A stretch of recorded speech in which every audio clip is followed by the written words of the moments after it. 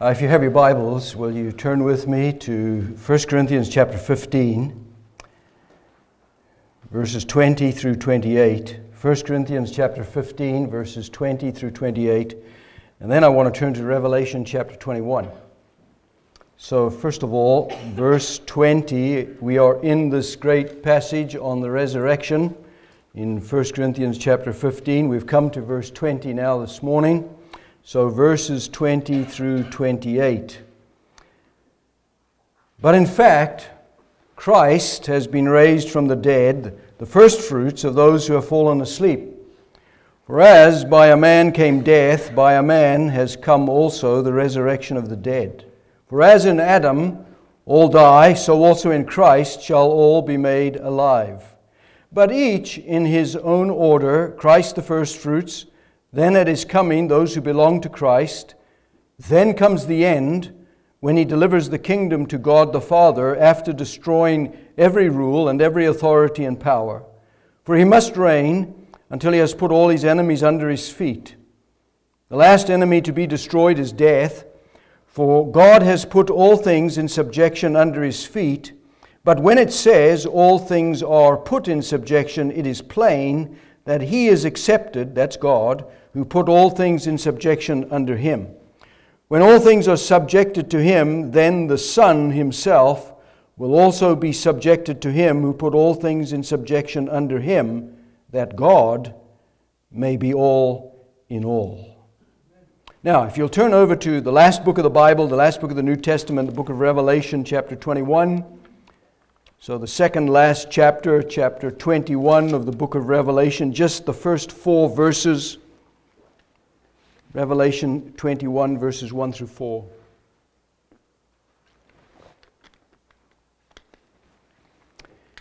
The Apostle John writes, and he says, "Then I saw a new heaven and a new earth, for the first heaven and the first earth had passed away, and the sea was no more.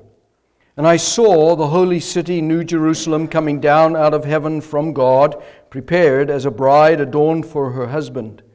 And I heard a loud voice from the throne saying, 'Behold, the dwelling place of God is with man. He will dwell with them, and they will be his people, and God himself will be with them as their God. He will wipe away every tear from their eyes, and death shall be no more. Neither shall there be mourning, nor crying, nor pain any more, for the former things have passed away.'" And may God bless to us the reading of his inspired word. Let's pray together. Now, Father, thank you that we gather together to hear your word. We know that faith comes by hearing, and hearing the word of Christ. And we desire this morning that all of us, gathered in your presence, in your sight, might know Christ, might believe the gospel, might know the joy of sins forgiven, and what this great passage which is before us means to us.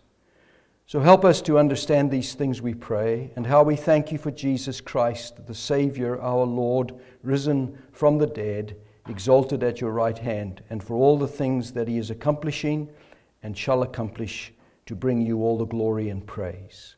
It's in Jesus' name, then, that we pray and ask these things. Amen. I want to direct your attention this morning to these verses, 20 through 28, because the ultimate aim of the apostle in these verses, the Apostle Paul, is to demonstrate that God is all in all. You can see that at the end of verse 28, that God may be all in all. Or as I have put it, that God is everything. God is everything. When Paul wrote to the Colossians in chapter 3, he tells the Colossians that Christ is all and in all. Now we discover here in 1 Corinthians 15 that Paul's, in unfolding, unpacking this doctrine of the resurrection of the dead, says that one day, ultimately, we're going to get to this place where God is everything, where God is all and in all, that God is all.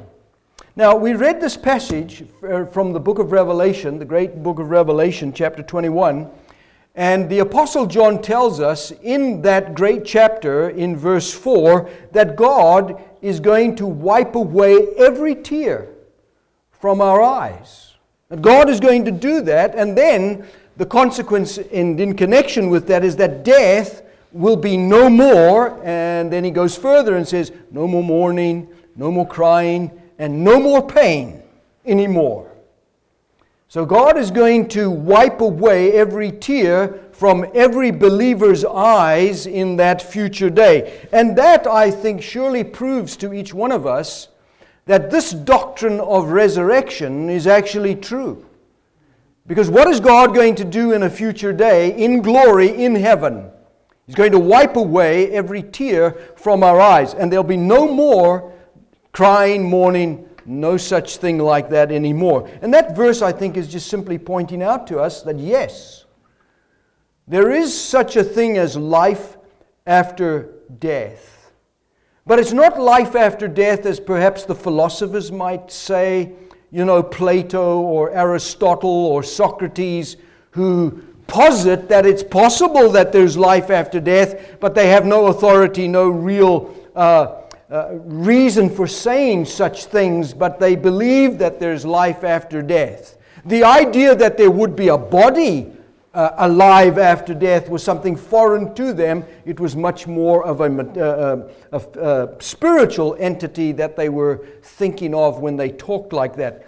But here, you will notice that God is going to wipe away tears from our eyes. I don't think the Apostle John, when he writes that of God, means our spiritual eyes. I don't think that's what he means at all. I think he means our physical eyes. And the reason I say that is because he talks about physical things like pain and sorrow and crying. No more any of that, right? No more this sorrow and crying which we experience in our physical bodies. So the idea that the Apostle John reveals in Revelation 21 is that there is, yes, life after death in heaven, but it would appear that it is life in a new body or a body in heaven. And the Apostle Paul here in 1 Corinthians 15 is dealing with these subjects. We know in this passage that he deals with the resurrection of the dead, that all the dead rise. That's a doctrine of the Bible. Not only the resurrection of the dead, but the resurrection of those who have died have a resurrection body, a new body. So these are the things that he's unfolding to us. And he predicates all the future resurrection of the dead and their new body simply on the fact that Jesus is risen from the dead. So how significant is the resurrection of Jesus? Very, very important for us to grasp and to understand. Everything that God does, we know, is for His glory. God never acts apart from Himself and His glory. Whatever God says, whatever God does, whatever God has revealed in the Scriptures are all designed by God to bring Him the ultimate glory and the ultimate pleasure. That God is going to exalt Himself and be glorified in that. We know that in the salvation of sinners, our salvation, that Jesus came into the world to save sinners, and He has saved us if we have come to Him in repentance and faith and trusted Him and His work for us on the cross. We know that in the saving of our souls, in the salvation of sinners, that there is a great change that took place in us. We went from darkness to light. We went from spiritually being dead to these things, we didn't understand them, couldn't comprehend them, to suddenly being able to see the reality and the truth of the gospel. We went from darkness to light, death to life. A great change has taken place. That great change, the saving of sinners, is for the glory of God. Because God gets glorified in accomplishing our salvation. But not only in saving us, which we experienced this morning if we are Christians, but in the promise to us that in the future there's going to be a change to us. That something is going to happen to us in the future. We know we're going to die because that's the consequence of Adam's sin and our sin. We know that we're going to end up in the grave. The body is going to end up in the grave. But we know that to be absent from the body is to be present with the Lord. So the body may remain in the tomb, but the person, their soul, their spirit, is with the Lord until that resurrection day, when soul and spirit, or the soul, is rejoined to that body that Jesus brings out of the graves. And the Apostle John tells us in his Gospel, in John chapter 5, verses 28 and 29, that there's going to be a general resurrection of all the dead, some to life and some to judgment. But in all cases, to life or to judgment, a body is granted to them. And these are the things the apostle is thinking about in 1 Corinthians chapter 15. And he wants us to know in this passage that God is everything. God is all in all. That what God is doing and going to do with regard to the resurrection of the dead is so that He gets the praise and He gets the glory. So in the great change that is coming for you and me in resurrection, God gets the glory. God gets the praise. And as the apostle reminds us, that God might be all in all. Verse 28. What does resurrection mean? If you look at the word in the New Testament, the word resurrection simply means life out from among the dead. So life again, right? That there is someone who has died and then lives again. And the example of that is there you find these examples of people who in the Old Testament and the New Testament raised by Jesus, but raised to life, but they died again. But not Jesus, right? He lives in the power of an indestructible, endless life, an eternal life, because He has risen from the dead. He has conquered sin, He has conquered death, and He lives in the power of Himself endlessly. That's resurrection life. And He lives in His body, a glorified resurrection body, which is going to be granted to us, a body like unto His own glorious body when He comes again. All so that we will be like Him, and all so that God will be everything. God will be all in all. So this idea of resurrection, or the doctrine of resurrection, is just simply life again from the dead. It includes then life after death. Because if we talk about a new body in the resurrection, we mean that life continues, not in a spiritual soul-spirit entity, but in the soul-body connection as we experience now, except on a new dimension, a new domain, a new way, a resurrection life, a glorified life. So when a believer in the Lord Jesus Christ dies. What do I mean by that? Someone who confesses and professes that Jesus is their Savior and is their Lord and has experienced the new birth and is changed within themselves and knows that. They know, we know, when we die, the body is laid in the grave.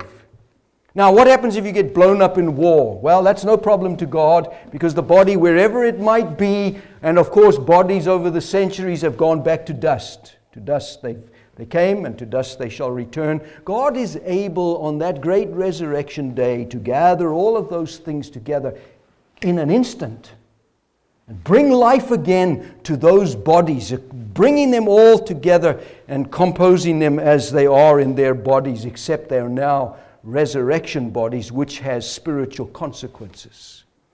You all live this morning in your body. It has physical connections, physical consequences. Some of you have more pain than others. That's natural, that's normal, because we're in this body, and because of sin. We experience pain, we experience suffer. These are the experiences of life. We experience them in the body, but in the experience of them in the body, we also touch the spiritual. We feel something. As believers, we connect all the physical sufferings, all the pains that we have, we connect them to life in Christ. And as Paul says in Romans chapter 5, we rejoice in our sufferings. That's not that we desire to suffer, but we recognize that if we do suffer and are called upon to suffer, that we can rejoice in the midst of those sufferings because of what Christ has done. And that is because we have new life, we have new hope through salvation. It's all going to come together in resurrection. Also, that God will be all in all. I like that. Because this is not a gospel or a salvation about us, about man. That we get the central glory in heaven. That Jesus will say, well, look at all these people and look what they've done. They've believed. No, not that at all. But that in glory we shall ascribe to God all the praise, all the honor, and all the glory. That's what Paul means here when he says that God may be all in all. That God may be everything. You'll notice that Paul uses the language of fallen asleep, right? He talks about those who have fallen asleep. This is simply a term in the New Testament to describe those who have died. And particularly, he doesn't mean everybody who's died, but believers who have died. They have fallen asleep in Christ. And we often use at funerals that kind of phrase for a Christian who has died. They have simply fallen asleep in Christ. Their bodies now are in the grave, but they are immediately in the spirit, in the soul, with the Lord Jesus Christ. What a glorious thing that is for a Christian, right? Who has died immediately with Christ, immediately with the Lord. And there are people that may mourn, not understanding the gospel, seeing that there's no hope, there's no reason, but not for the believer. For us, there is this beautiful hope that we have because Jesus himself conquered death, rose from the dead. So, people in the tombs, in the graves, remain there until Jesus comes. When Jesus comes again in great power and glory, He will bring our spirits and our souls, those who have gone to be with Him, He will bring them back, and they will be reunited with the bodies that He raises out of the grave. But until that time, they remain, their bodies, in the grave. Now, this passage, 1 Corinthians 15, right, is the preeminent passage in the Bible on this doctrine, the subject of resurrection. If you want to understand the doctrine of the resurrection, what that means for Christ, what that means for you, for everybody, and what that means about the body, then this is the passage to consider, 1 Corinthians chapter 15. And it is comprehensive, right? So if you look at the passage, you'll notice first of all in verses 1 through 11 that he starts at the right place. He starts with the resurrection of Jesus. Now, if Jesus is not raised from the dead, there's nothing. There's no Christianity. There's no gospel. There's no grace. There's no hope. There's no future. There's nothing. There's no forgiveness of sins. And the apostle has used those arguments, hasn't he? If Christ is not raised from the dead, then your faith is futile. Preaching is futile. God is being misrepresented by us. Our faith is vain. And all of these arguments that he uses if Jesus is not risen from the dead. So the first thing the apostle does is to establish the authenticity of the resurrection of Jesus. Verses 1 through 11. Second, last week, we considered together, you remember verses 12 through 19, which is part from verse 12 through verse 34 of the resurrection of the body. So we're still in verses 12 through 34, which deal, secondly, with the resurrection of the dead, I should say, the resurrection of the dead. Then, in verse 35 through verse 49, the apostle is going to talk about the body, the resurrection of the body. So Jesus' resurrection, the resurrection of the dead, and then the resurrection of the body. And he's going to end the passage, conclude 1 Corinthians 15, with implications and responsibilities for you as a Christian, and for me, verses 50 through 58. So we're in this section, the resurrection of the dead. Paul's unfolding these things. And what Paul does in verses 12 through 34 is just unfold argument after argument, establishing the doctrine of the resurrection of the dead. And as I said, he began in verses 1 through 11 with Jesus' resurrection. So he starts with a historical argument. Jesus rose from the dead. So the historical argument about Jesus rising from the dead is established on two facts. The first fact is that the Bible, the Old Testament, foretold that Jesus would rise from the dead. So that's the first fact in the historical argument about Jesus' resurrection. The Scriptures spoke of it. That's the first thing. The second proof or fact that historically Paul gives is that he says there were witnesses. And he includes himself. I saw the risen Christ. So all the disciples, those women at the tomb saw Jesus alive from the dead on the third day, raised to new life. They saw Christ risen from the dead. So the scriptures foretold it, and the witnesses saw it, and that establishes the historical doctrine of the resurrection of Jesus, verses 1 through 11. Now last week, we looked at another argument, which begins now the arguments concerning the resurrection of the dead. And that argument that the apostle gave us in verses 12 through 19, we saw was a very clear, a very cogent, a very coherent, compelling, logical argument. So he just deduces fact after fact, or from fact to this fact to the next fact, as he goes one from the other. And those logical arguments that the apostle brings in verses 12 through 19 are to establish that because Jesus is risen from the dead themselves shall be raised.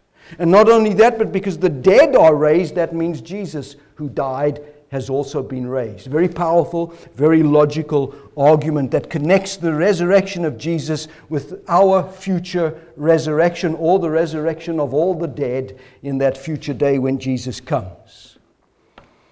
Now let me remind you, this passage, 1 Corinthians 15, is structured around two questions. The first question is verse 12. Now, if Christ is proclaimed as raised from the dead, how can some of you say that there is no resurrection of the dead? That's his question. It's the first question. So from verse 12 through verse 34, Paul is answering that question. How can some of you say there is no resurrection? Here's my proof. Not only is Jesus risen from the dead, but there's this logical arguments that he gave, as we saw last week in verses 12 through 19. But now this morning, he's going to change that and give us some theological arguments to prove that Jesus is risen from the dead, and therefore you and I ourselves shall rise from the dead. So this is the first question. You'll notice the second question, verse 35.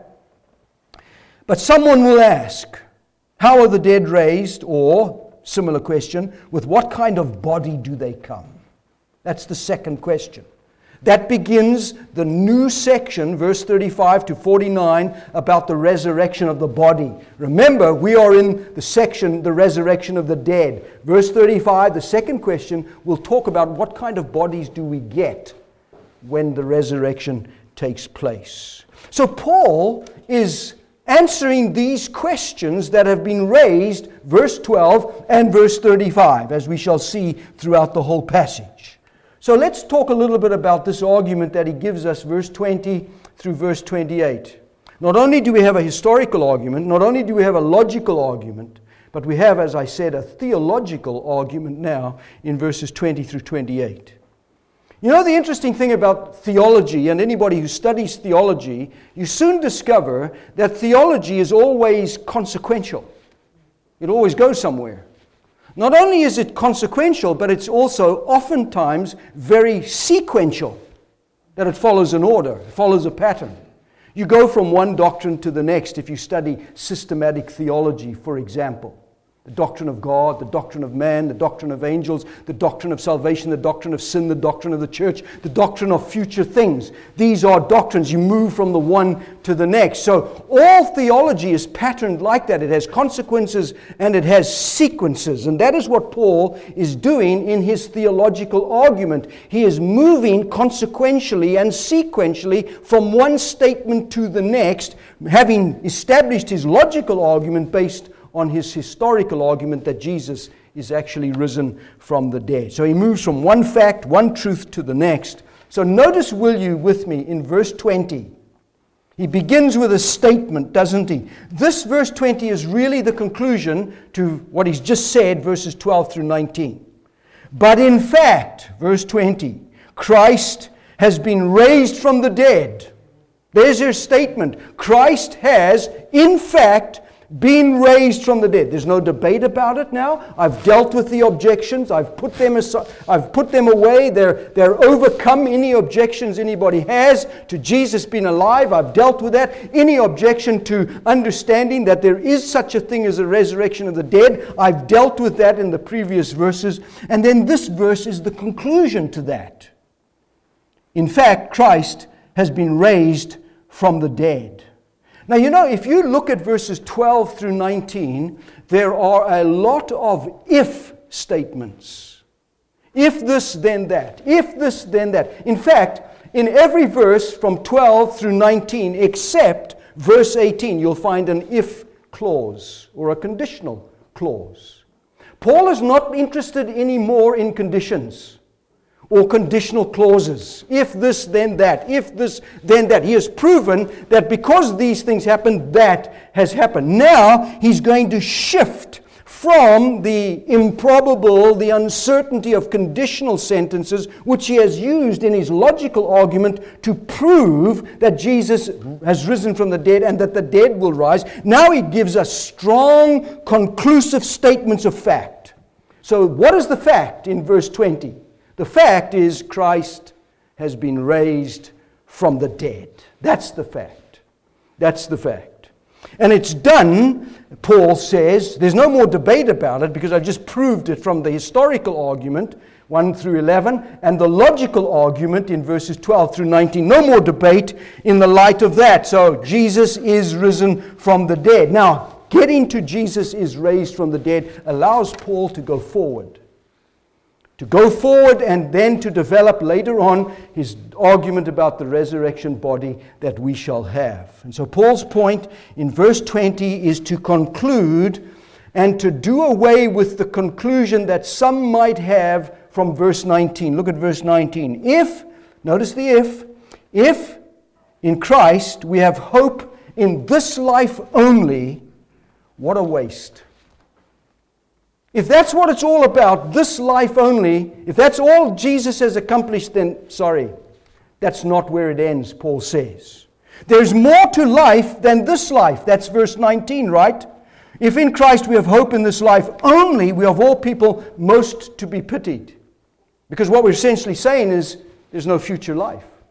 But that's not what Paul said, and that's not what Paul has proven.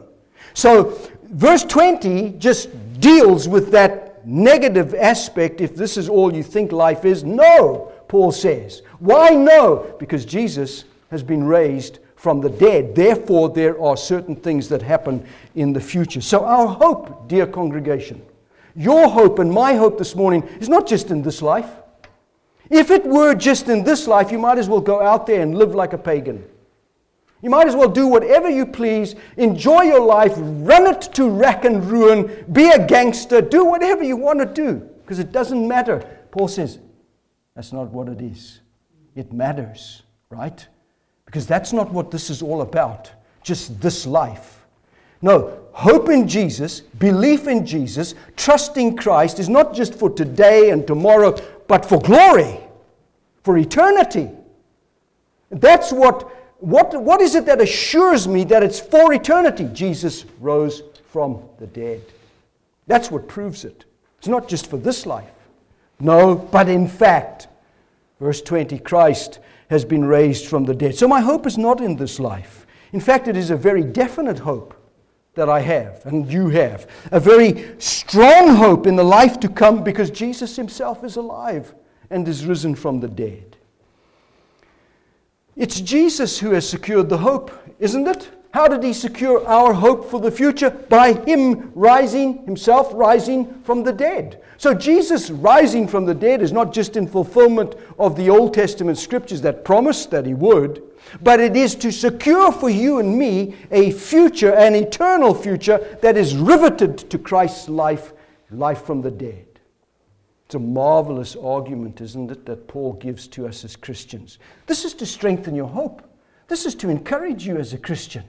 This is to point out that this gospel that we say we believe is actually true. And these are the arguments that he's used for it. Now notice in verse 20 that Paul says that Jesus is the first fruits of those that have fallen asleep. Notice also he says the same in verse 23. Christ, the first fruits. What is that word, first fruits? Why does he use that? Christ is the first fruits. Well, it is an Old Testament text or a word from the Old Testament. It comes from Exodus 23 and Leviticus chapter 23, where you finally get in the land, God says to the children of Israel, and you plant the crops. The very first taking of the crops you give to me.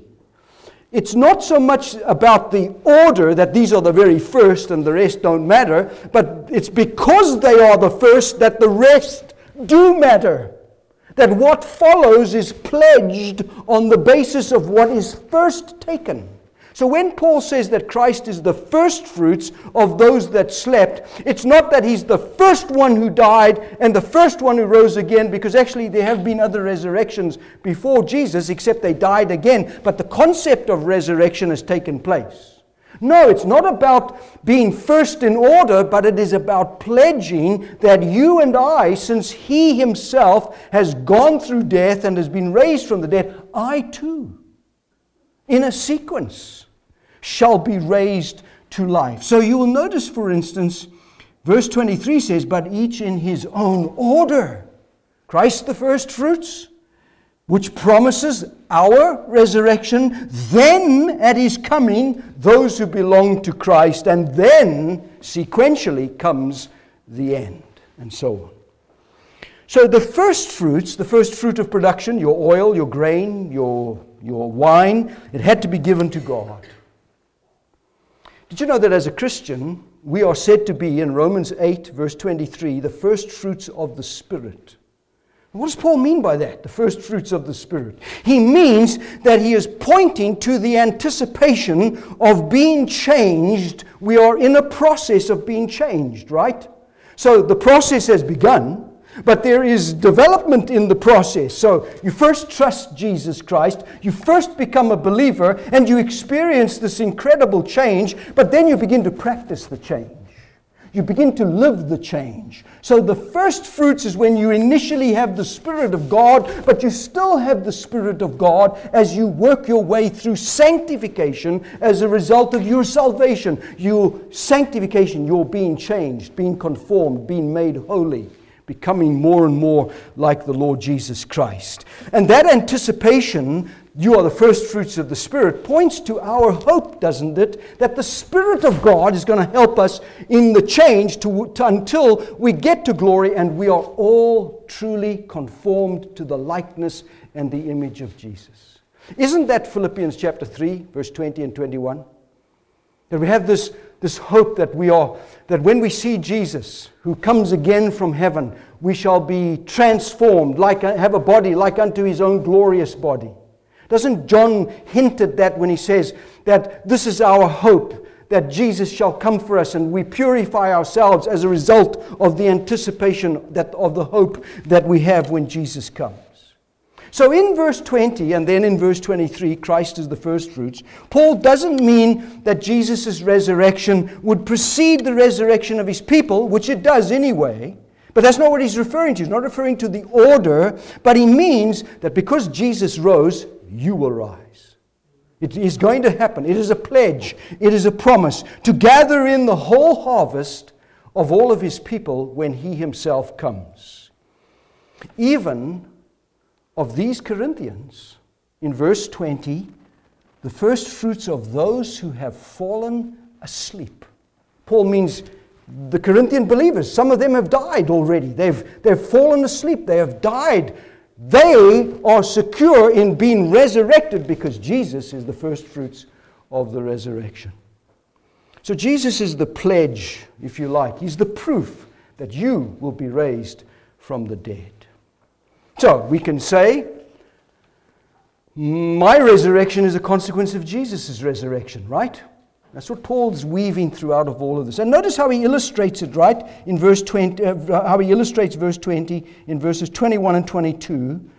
Verse 21, for as by a man came death, by a man has come also the resurrection of the dead. Verse 22, for as in Adam all die, so also in Christ shall all be made alive. What's he talking about? I mean, that's theology, right? That's the theology, the doctrines of sin and salvation. That in one man we all die, but in another man we live. So verse 21 is a general statement, right? If you're in Adam, you perish, you die. If you're in Christ, you live. It's just a general statement. By one man came death, by another man, meaning Jesus, came life. It's a general statement. But verse 22 is the theology that you read about in Romans chapter 5, passage we read, Romans 5 verses 1 through 11, but the passage Paul's thinking about is Romans 5 verses 12 through 19. Might be helpful, I think, for us to read that. So let's turn back to Romans chapter 5, just for a moment, and look at some of these verses, what Paul says, and then you'll be able to see the connection with 1 Corinthians 15.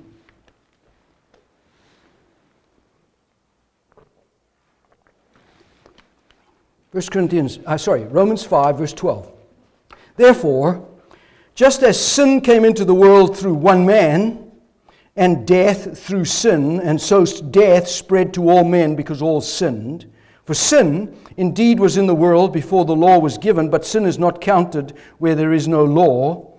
Now, how do you know there was sin in the world before the law came? Because they died, right? They died. That's the consequence of sin. Yet death, verse 14, reigned from Adam to Moses, even over those whose sinning was not like the transgression of Adam, who was a type of the one who was to come.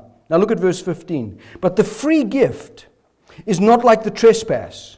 For if many died through one man's trespass, much more have the grace of God and the free gift by the grace of that one man, Jesus Christ, abounded for many. And the free gift is not like the result of that one man's sin.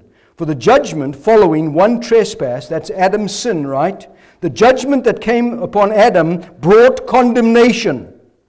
But the free gift following many trespasses brought justification. For if, because of one man's trespass, death reigned through that one man, Adam, much more will those who receive the abundance of grace and the free gift of righteousness reign in life, through the one man, Jesus Christ. Therefore, as one trespass, Adam's trespass, led to condemnation for all men, so one act of righteousness leads to justification and life for all men. For as by one man's disobedience the many were made sinners, so by the one man's obedience the many will be made righteous. So when you go back to 1 Corinthians 15, verse 21 and 22, for as by a man came death, by a man has come also the resurrection of the dead. Verse 22, as in Adam all die, so in Christ shall all be made alive. Where does that thinking come from? It's from Romans 5, right? That's the theology of it. It's right there in Romans 5. You can see that as a result of Adam's sin, death came to all of us. We all die because of Adam's sin. But Jesus' sacrifice brings life to us. Now, I want you to notice the alls, right?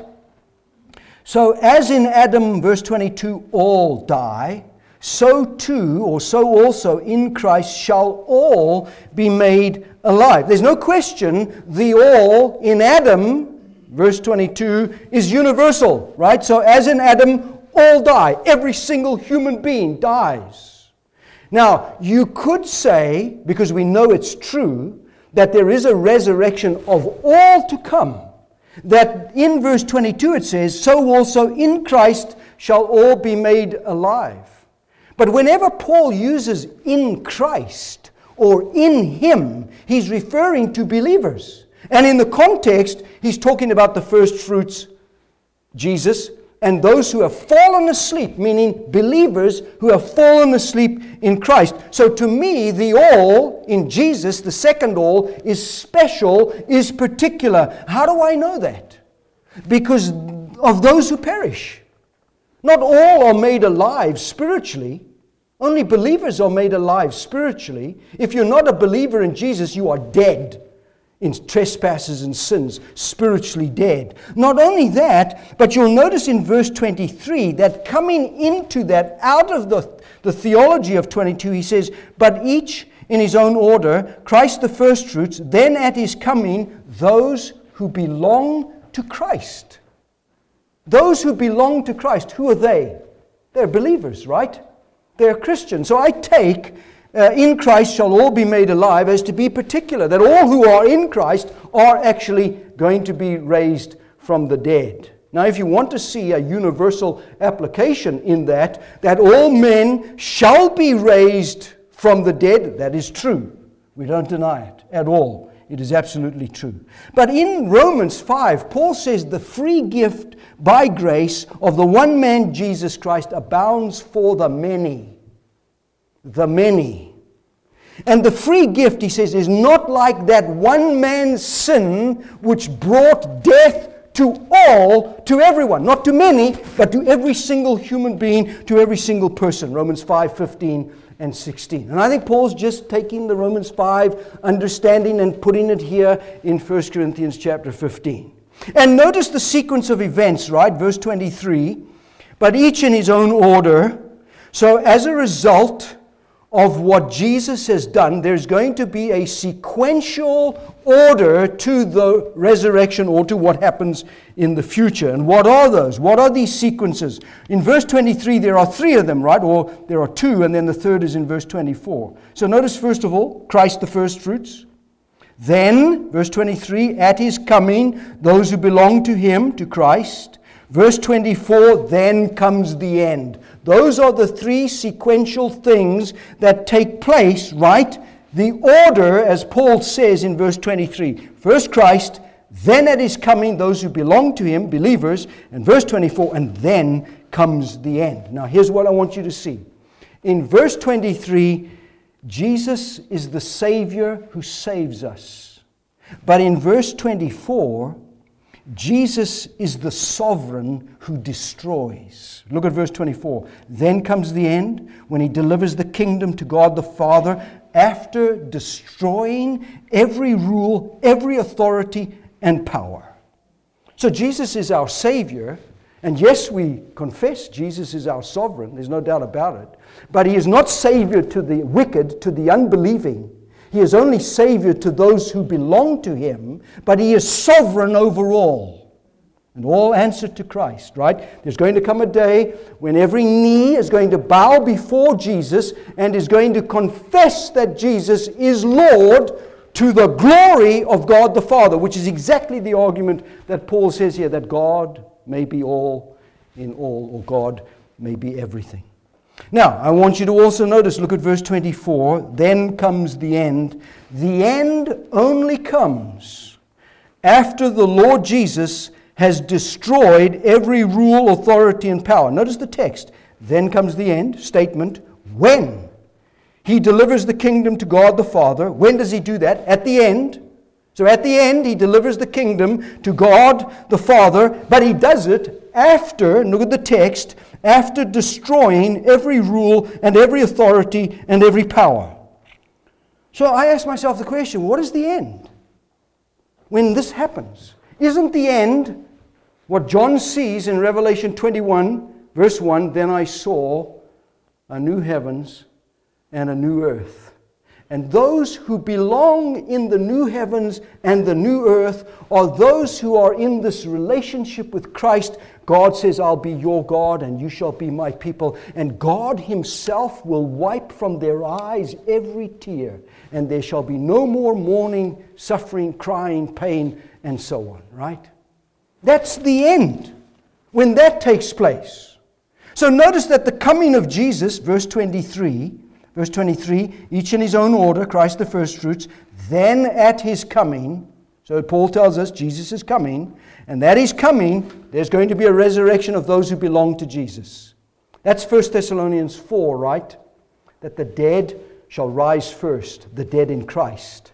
And we, if we are still alive, shall be caught up together with those dead raised first to be with the Lord. So what about our resurrection? If the dead in Christ are come out of the graves and they are changed, resurrection, what happens to us? In the catching up to be with Christ, we are changed. We experience like a living resurrection. But do you know that resurrection is interesting? Because resurrection requires death. You can't have resurrection unless you die. So in the catching up, like Elijah being caught up to God in the whirlwind, like Enoch being taken to God forever to be with God, there has to be in the catching away a death and a resurrection that instantaneously takes place by the power of Jesus who comes. It's beautiful. So that we are changed. So that we experience a resurrection body change. And those who come out of the tombs or the graves themselves experience the resurrection of the body, because Jesus comes back with them, 1 Thessalonians 4, in their souls, joins them to their bodies. But we who are alive and remain, we are caught up and we shall be changed. And as Paul's going to tell us in 1 Corinthians, we shall be changed in the twinkling of an eye. So, it's not the end when Jesus comes, okay? But it starts the process, as Paul outlines verses 24 through 28. And this entire sequence and process is guaranteed by the resurrection of Jesus. So notice verse 24. Then comes the end when he delivers the kingdom to God the Father. He only delivers the kingdom to God, notice verse 24, after destroying every rule, every kingdom, every authority and every power. So after Jesus destroys all opposition, he then takes what is left, what he has done, and gives it to God. So when does he do that? Right? When does Jesus do that? He does that when he comes, when he delivers up this kingdom and all authority, then comes the end. But notice in verse 25 that Paul comes back to the present. Okay, that's the future sequence. He's given it to us. It's quite simple. Christ first, we who believe raised, then comes the end when Jesus does all of these things, right? But notice he comes back to the present in verse 25 when he says, for he must reign. He's not talking about he must reign when he does that. No, Jesus is already reigning right now. He is the king. Right now. How do I know Jesus is the king? Because that's part of his mediatorial office in the covenant that he made between Father and Son, that who shall go for us? I will go. I will save them. And in the coming of that, Jesus undertakes for us in his office as mediator, prophet, priest, and king. It's not as if Jesus is prophet and then he becomes a priest and then he becomes a king. No, Jesus is prophet, priest, and king always now. So it says here, he must reign, and notice the text, until. Notice, he must reign until, which means he is reigning until he has put all of his enemies under his feet. So this is a process.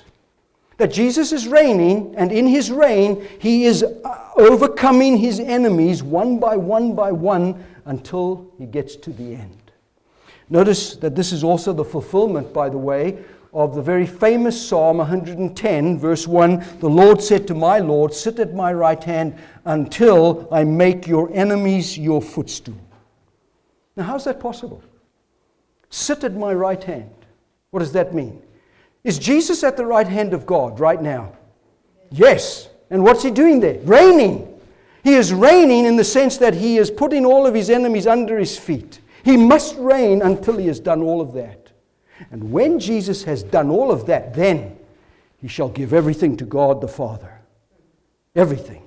So that God will be everything and be all in all.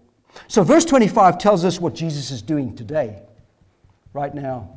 Right? He's reigning and ruling. And as he reigns, his enemies are being overcome one by one. And when they're all overcome, then comes the end. When he destroys all rules, all authority, all power. Now, as a Christian, let me ask you, how does Jesus reign over you? Isn't he your sovereign? Isn't he your king? Do you not bow the knee to Jesus already? When you bow the knee, you are acknowledging that he is your king, he is Lord, he is sovereign. So he reigns as our king over us, he reigns as our king in us, he reigns as our king through us. Because the kingdom, the coming of the kingdom here and now, and the preaching of the gospel of the kingdom is the means whereby enemies are overcome. Remember, we were ourselves at one time enemies. Romans 5. But no longer, because we've been reconciled by God to himself. So that Jesus has been doing this work of saving sinners and of confirming the wicked, the unbelieving, those who will not repent, confirming them in their sin and overcoming them one by one until one day every knee shall bow before Jesus when he comes in his great glory and his power. And guess what? The best is for last in one sense. The last enemy to be destroyed is what? Death. Death. The last enemy to be destroyed, verse 26, he must reign. The last enemy to be destroyed is death. Didn't Revelation 21:4 say, and death shall be no more? No more death. Think about it. We have death all around us in the world today. People dying right now, today, around the world, everywhere. Not only in hospitals, but out there on the roads, in their homes. People dying, death everywhere, right? Why? Because of sin, right? We're all sinners. We die as a consequence. But one day, because of Jesus and His power over death and sin, no more death. Taken away, right? We shall all have been delivered from sin's curse when the death is gone. Oh, praise God for that, right? But the wicked shall answer for the curse of sin. Now, you know, dear congregation, we say, because the Bible tells us, Galatians 3, that Jesus became a curse for us. Right? He became a curse to save us. And now Jesus reigns over His people as their pledge, as their promised Savior and Lord, but He reigns over His enemies as their sovereign God. That's what's happening because Jesus rose from the dead. This whole process has started because Jesus came out of the tomb on the third day. This is not some fanciful religion.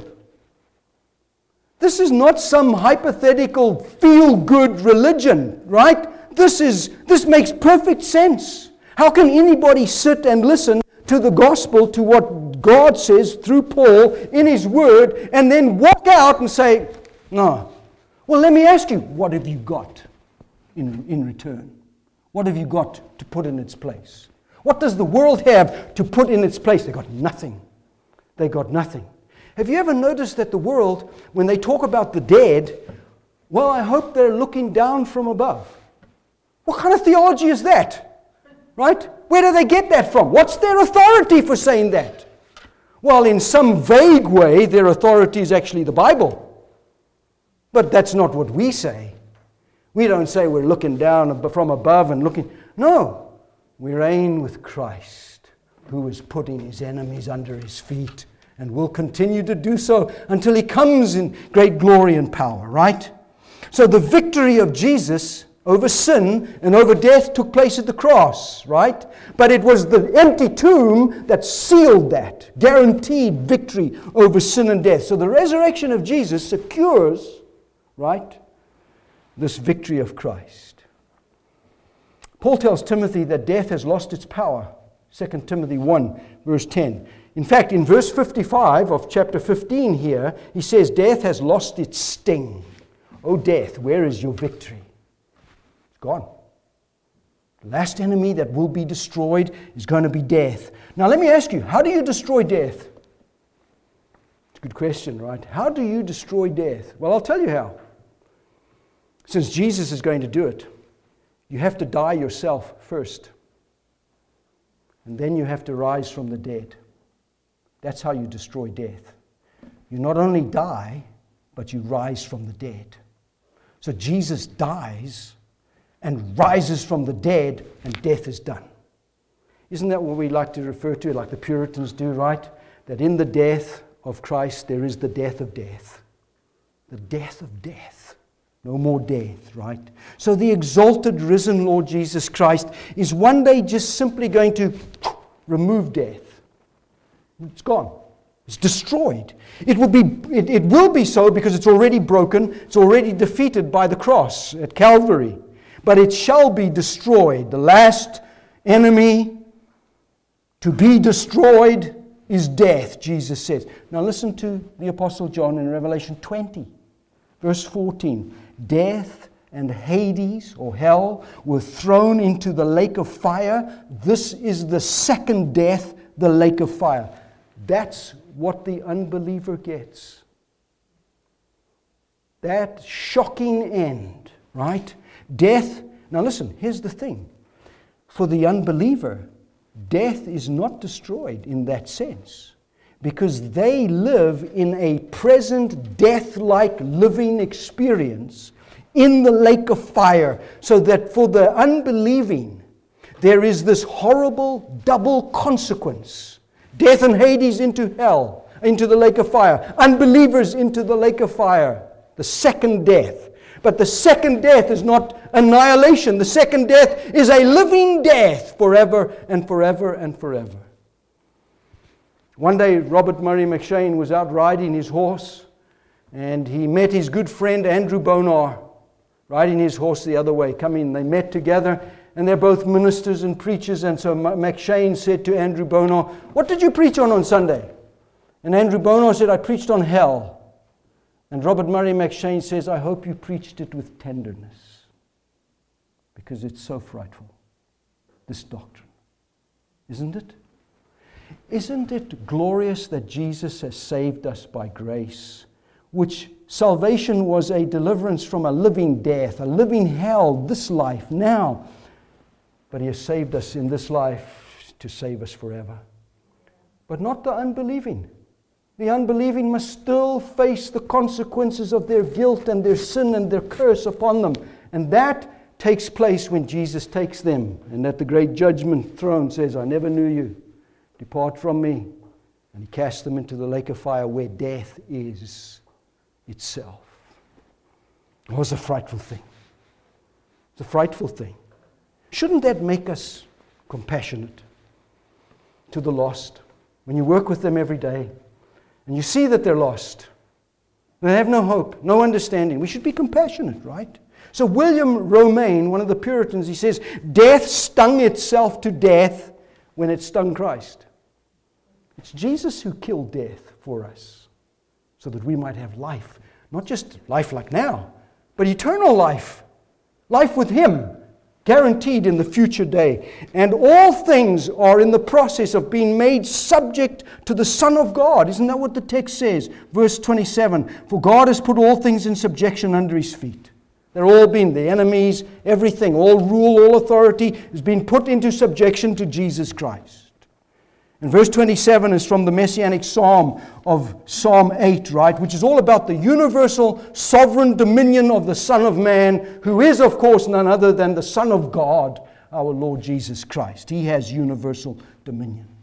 That's what He has in 1 Corinthians 15.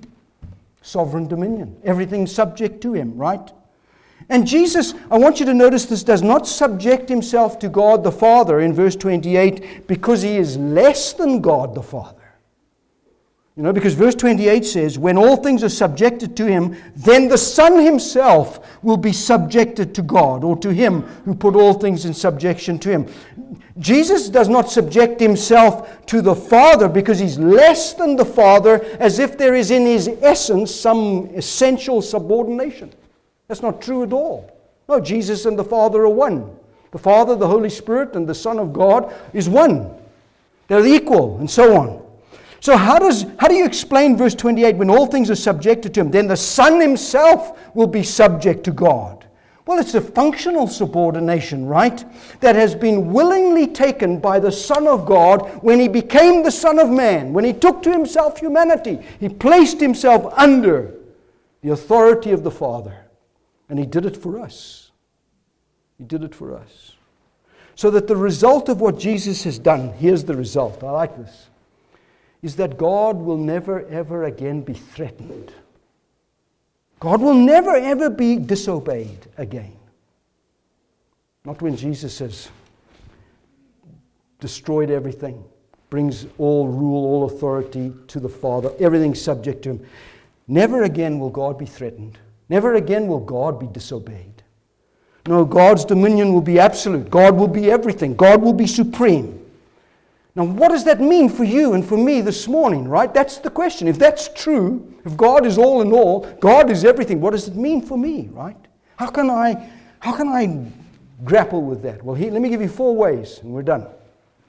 Number 1, we should give thanks that the end is for the glory of God. That where all of this is going is so that God gets the glory, right? We should give thanks for that. I mean, that's what Jesus is occupied with. He started it when He came in His incarnation. Well, we can even go back. Started it in eternity, right? When He compacted with the Father, I will go and I will become man and I will save them. the people that you've given me. I will save them from their sins. So, in all of his work of creation and redemption and judgment and the future, it's Jesus so that God gets the glory. Number 2, the enemies of God never win. They do not win because Jesus won the victory at the cross over sin and death. So, in time, you believe, today, tomorrow, yesterday, whenever it was you came to faith in the Lord Jesus Christ, because Jesus won the victory at the cross. And Jesus continues to save sinners, doesn't he? The Holy Spirit applies the work of redemption in time to each of these people that are being saved. And his resurrection, Jesus' resurrection, guarantees their salvation. If Jesus is not alive, we're not saved. In fact, that's not going to happen in the future. If Jesus is not alive, none of it's going to happen. So you see what a foolish argument to raise and say, well, I don't believe in resurrection. But look at all the arguments Paul has given. How are you going to argue against them? Thirdly, we should live holy lives, right? Sanctified lives, changed lives. You see, this life is just a preparation for the next. That's all it is. A preparation in which you are being conformed now to the likeness of Christ so that one day you will be permanently conformed to the image of Christ. This life is a preparation for what is to come. The unbelieving are preparing themselves for what is to come, the lake of fire. But the believer is being prepared by God, the Holy Spirit, to be like the Son of God forever. What a hope that is, right? We should live holy lives. Jonathan Edwards said that the enjoyment of God is the only happiness with which our souls can be satisfied. It's true. Number 4, pray that God will help you prepare. Now, don't take it lightly. Get serious about the end. Pray that God will prepare you for the ultimate end when God himself will be everything. Praise God for that. Let's pray together. Now, Father, thank you for your word which you've given to us, this word of the apostle that he wrote so long ago for the Corinthian church who were struggling with some of these issues about the resurrection of the dead. Now we have seen so eloquently again from this passage how Paul proves the resurrection of Jesus, and therefore our resurrection is certain and guaranteed. So prepare us, we pray, for eternal life. Now, prepare us by changing us, saving us, sanctifying us today, so that we can be ready to enter into the glorious kingdom of the Son of God. We shall hand everything to the Father so that God himself is all in all. We worship you then, Father, this morning for who you are, for your glory, and we worship you for your Son and for this whole plan of salvation. We praise you and thank you. Help us to repent of our sins. Help us to live serious in the light of these truths, all for the glory of God. In Jesus' name we pray.